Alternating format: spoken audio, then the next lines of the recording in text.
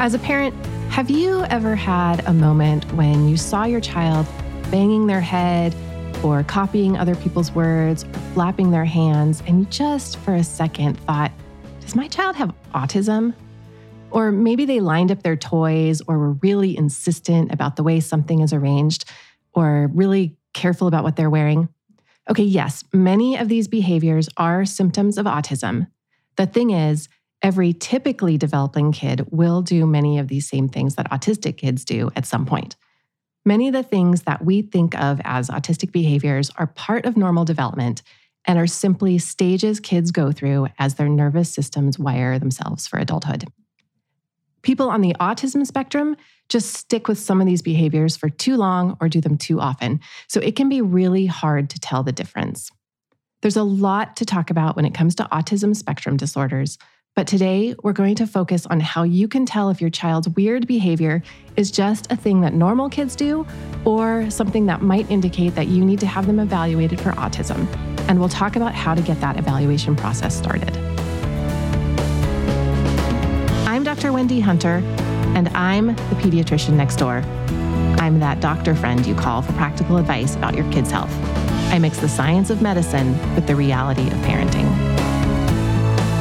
Kids on the autism spectrum have what I call a different operating system than other kids. What's even more complicated is that children with autism can be very different from one another, which is why it's called a spectrum. But at the very heart of autism, all kids on the spectrum have a few things in common. They have atypical social interactions, and they also have restricted, repetitive patterns of interests. So things they like to do, things they care about, they only talk about that one single thing is pretty common for kids on the spectrum. I want to start by talking about the most common concern that I hear from parents in the clinic. Parents of kids up to around age 4 frequently tell me they're worried that their child is flapping their hands or is repetitively rolling their wrists or their ankles around. These are known as repetitive stereotyped behaviors or stereotypies. I have a really hard time pronouncing that word, so I've asked my friend, child neurologist Dr. Michael Zimbrick, to explain this. These will vary quite a bit, but essentially stereotyped repetitive movement means it's essentially the same thing every time, right? Stereo means solid, type means type. So it's the same type of thing every single time. And it's a repetitive movement. The most common stereotypy, we say stereotypy for short, just it's a little quicker to say, is repetitive hand flapping. And this is something that many people associate with kids on the autism spectrum. And it is true that kids on the autism spectrum do have stereotypies more than kids who are not on the autism spectrum. But the fact is that stereotypies are still considered a normal childhood behavior. They happen most often in early childhood, but there are definitely older kids and even some adults who have stereotypies. Most kids outgrow them, and so you don't tend to see them in adolescents and adults, but there are a few people that still have them. So hand flapping back and forth, usually when a child is excited, sometimes when they're kind of anxious or stressed, is really common. And then there's different variations on the theme, like rotation at the wrists or even at the feet. We'll see plenty of kids who are sitting in their car seats and they'll do rotational movement at the wrists and then they'll do it at their ankles too at the same time. And parents wonder and worry about that and wonder if is it normal? Is it abnormal? Is it seizure? Is it not? Now I'm just picturing an adult flapping their hands when they get ice cream. As Dr. Zimbrick explained, most of the repetitive movements that your child does are just these normal childhood stereotyped movements, and they will go away as the child gets older. So maybe now you feel a little bit better about their weird movements, but how else might you be able to tell if your child has autism? Kids with autism often have a limited ability to understand another person's perspective. They can't quite see how another person is thinking or what they're feeling.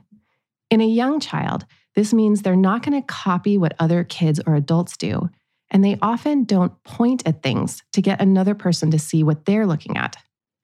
You can check to see if your child can understand another person's perspective and that they likely don't have autism if they do these things.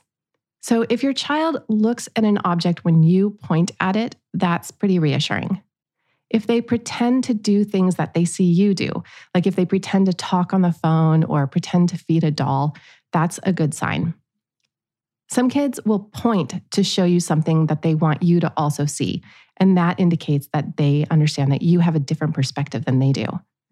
Another good sign is if they smile when you smile at them. You also want to look for kids who try to copy you. So if you clap your hands, a child should try and clap back. Or if you make a funny noise, they'll make a funny noise. And the last thing is that they'll try to get you to watch them doing something, and they'll look at you for praise if they want your attention. So these are things that you might see in a young child. But like I said earlier, autism is a spectrum, and some kids have very mild symptoms, so they may not be diagnosed at an early age. In older kids, you may recognize autism spectrum disorder, which is also called ASD, because these kids, or adults like your awkward uncle or brother-in-law, may not have an ability to understand language that's not literal. So for example, metaphors or sarcasm.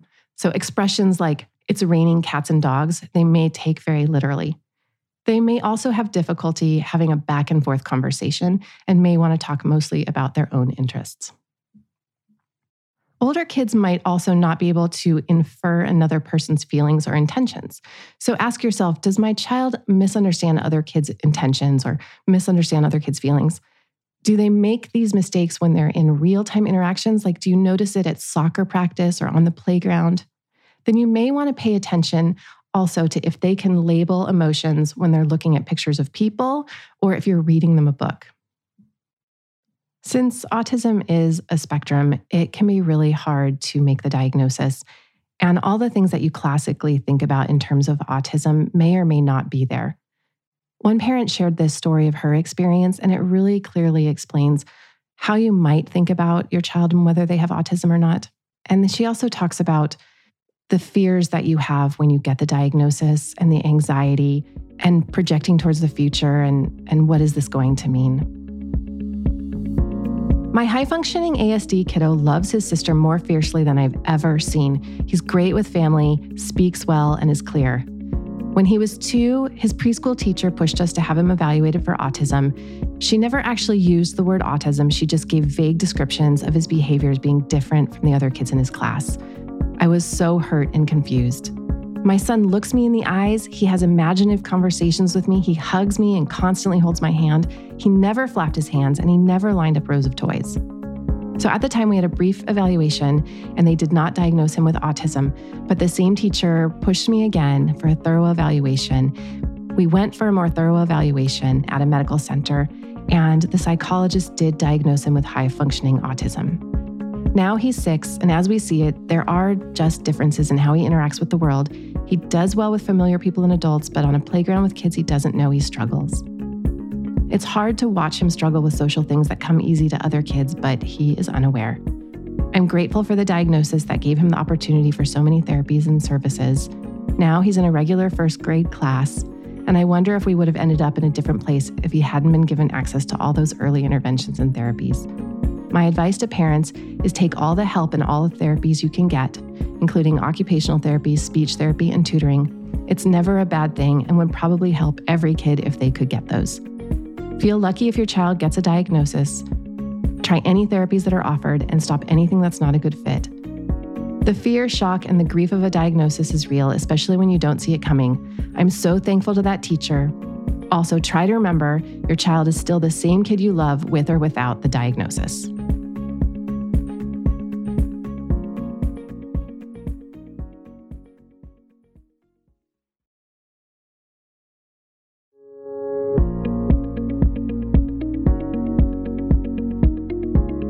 I know you were just thinking that your child points at things or did when they were little, or your child seems to understand sarcasm.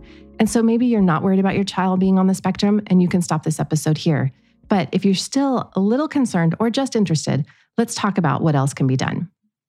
Most kids are screened for ASD by their pediatrician between 16 and 30 months of age using the 20-question MCHAT screening tool. If your child tests positive on this questionnaire, 95% of kids will eventually be diagnosed with some developmental disorder, but only about 45% will actually be diagnosed with autism. There are more accurate evaluation tools on the horizon. One recent one is a machine learning model that might be able to diagnose some forms of autism as early as 1 month of age. And another test tracks kids' eye movements when they're allowed to choose between looking at a scene of a mother talking baby talk or a scene that doesn't have any people in it. This evaluation can detect autism when kids don't spend much time looking at the mother that's talking. For now, the test most trained psychologists use is the Autism Diagnostic Observation Scale, or the ADOS. ASD can be challenging to diagnose, and that's partly because a lot of other diagnoses have symptoms that look like autism. But they're nothing more than a similar looking manifestation with an entirely different cause. For example, attention deficit hyperactivity disorder, or ADHD, can look like autism because ADHD symptoms include inattentiveness and impulsiveness. So if a child doesn't pay attention to language or other social cues, they may look like they have autism, but really they have attention problems. And this is even more complicated because many kids can have two diagnoses like ADHD and autism. Some kids may have anxiety or may have both anxiety and autism as well. Another mother shared this story of her child's diagnosis with me. My sweet little almost 4-year-old is so affectionate. He names his sister's emotions and tends to them. He will make fleeting eye contact, like he catches my eye for a second or two while talking to me, but then he looks away. And he'll tell me about his day, but my husband and I very actively sought an evaluation for him because we knew he was different from our other kids. Anxiety was his most significant symptom. We didn't realize exactly how different until he was very thoroughly assessed, which we got to watch from behind a 2-way mirror for 8 hours over 2 days. And that was extremely revealing to us. He was recommended after that evaluation to have occupational therapy, cognitive behavioral therapy for his anxiety, and ABA. A word on ABA. I want you to look for progressive ABA, which helps the child to function in society without trying to make them neurotypical. And on therapies in general, my son has grown in leaps and bounds since starting, to the point that my husband said to me the other day, "Are we sure he has autism?" And I reminded him, because I'm a doctor, that my patients talk about their great blood pressure control when they're sitting there on 4 medicines. And they say, "Oh, I don't have hypertension." I would say jump on any recommended therapy because you may not even realize how much your child needs it until you start to see improvements in their daily life. And early intervention, if indicated, is so very important. We have our little boy back thanks to this diagnosis and the therapies it made available to us. We were losing him to anxiety, which turned out to be sensory related from his autism. Getting an accurate diagnosis is really important because there are many treatments and they can be quite different. Some behaviors can look like autism and they're not, and some can look like anxiety and actually be autism.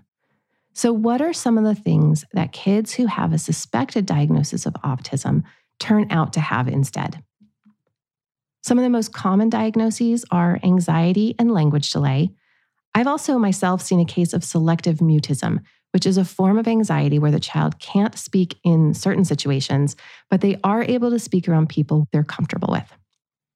Gifted kids can also sometimes seem like they have autism, but kids who are socially awkward because they are super smart typically do like social interaction and they want to have friends, which is a little different than kids on the spectrum. These kids can also explain their intense interests, which usually include a large number of different interests rather than just one limited obsession that you may see in a child on the autism spectrum. Other things that can look like autism are tics, learning disorders, hearing impairment, and attachment disorder, which is caused by early childhood deprivation, like kids raised in overseas orphanages that are never picked up or held. If a child really does have symptoms that suggest autism, you will need to see a specialist like a developmental behavioral pediatrician, a child psychiatrist, or a neuropsychologist to get a diagnostic evaluation. However, the wait to get an evaluation can be really long right now. If you want to get started, a general pediatrician can make an initial diagnosis of ASD, and this might be a good idea because at least you can get started on therapy. And we know the younger a child starts a type of therapy called ABA, which is applied behavior analysis, the better they function when they're older. Some states might not accept a diagnosis from a general pediatrician, so check with your local school system and with your insurance to make sure your child will qualify for treatment if your pediatrician makes the diagnosis.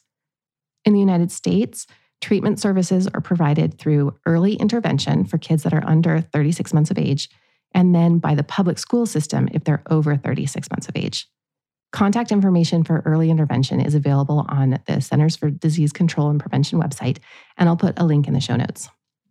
If you're not sure your child's behavior is due to autism, but you have specific behavior concerns that are concerning you, there are a variety of treatments. So, for example, if your child has really challenging behavior like hyperactivity or aggression, you can look for programs like Triple P, the Positive Parenting Program, or Parent-Child Interaction Therapy, or another program called the Incredible Years.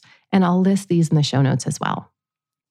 If your child has trouble with social skills, see if you can find a supervised community play group or a social skills group. Your pediatrician might be able to help you find one of those. And then for communication or speech problems, you'll always want to start with a hearing test to make sure your child actually can hear, and then ask your pediatrician for a referral to speech therapy. Parents are very accurate when they have concerns about their child's development. So if you are even a little bit worried, your concern is probably valid. However, the issue is most likely not what you fear it is. And if your worry started when you saw your child banging their head, flapping their hands, or making some other repetitive movement, I want to leave you with these calming words from Dr. Zembrick.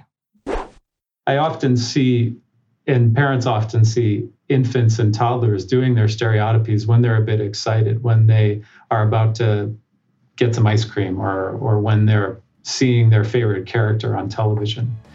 And it's almost as if it's an external expression of their inner excitement. I hope this episode got you so excited about pediatric diagnostic challenges that you're flapping your hands. And while you're at it, go ahead and clap, or better yet, follow the show, leave a rating and a review. If you want to hear more about tics, check out last week's episode 7. And for more on other abnormal movements in kids, listen to episode 5 about seizure fakeouts. Send me your questions about your kid's health for a chance to hear your question on the show. For more from the Pediatrician Next Door, find me on the web at pediatriciannextdoorpodcast.com. If you've got a question about the weird things kids do, send an email to hello@pediatriciannextdoorpodcast.com for a chance to hear your voice on the show. I'm Dr. Wendy Hunter, and I'm the Pediatrician Next Door. This show is produced by Red Rock Music. Make sure to subscribe and leave a review wherever it is you're listening. I'll be back next time with more.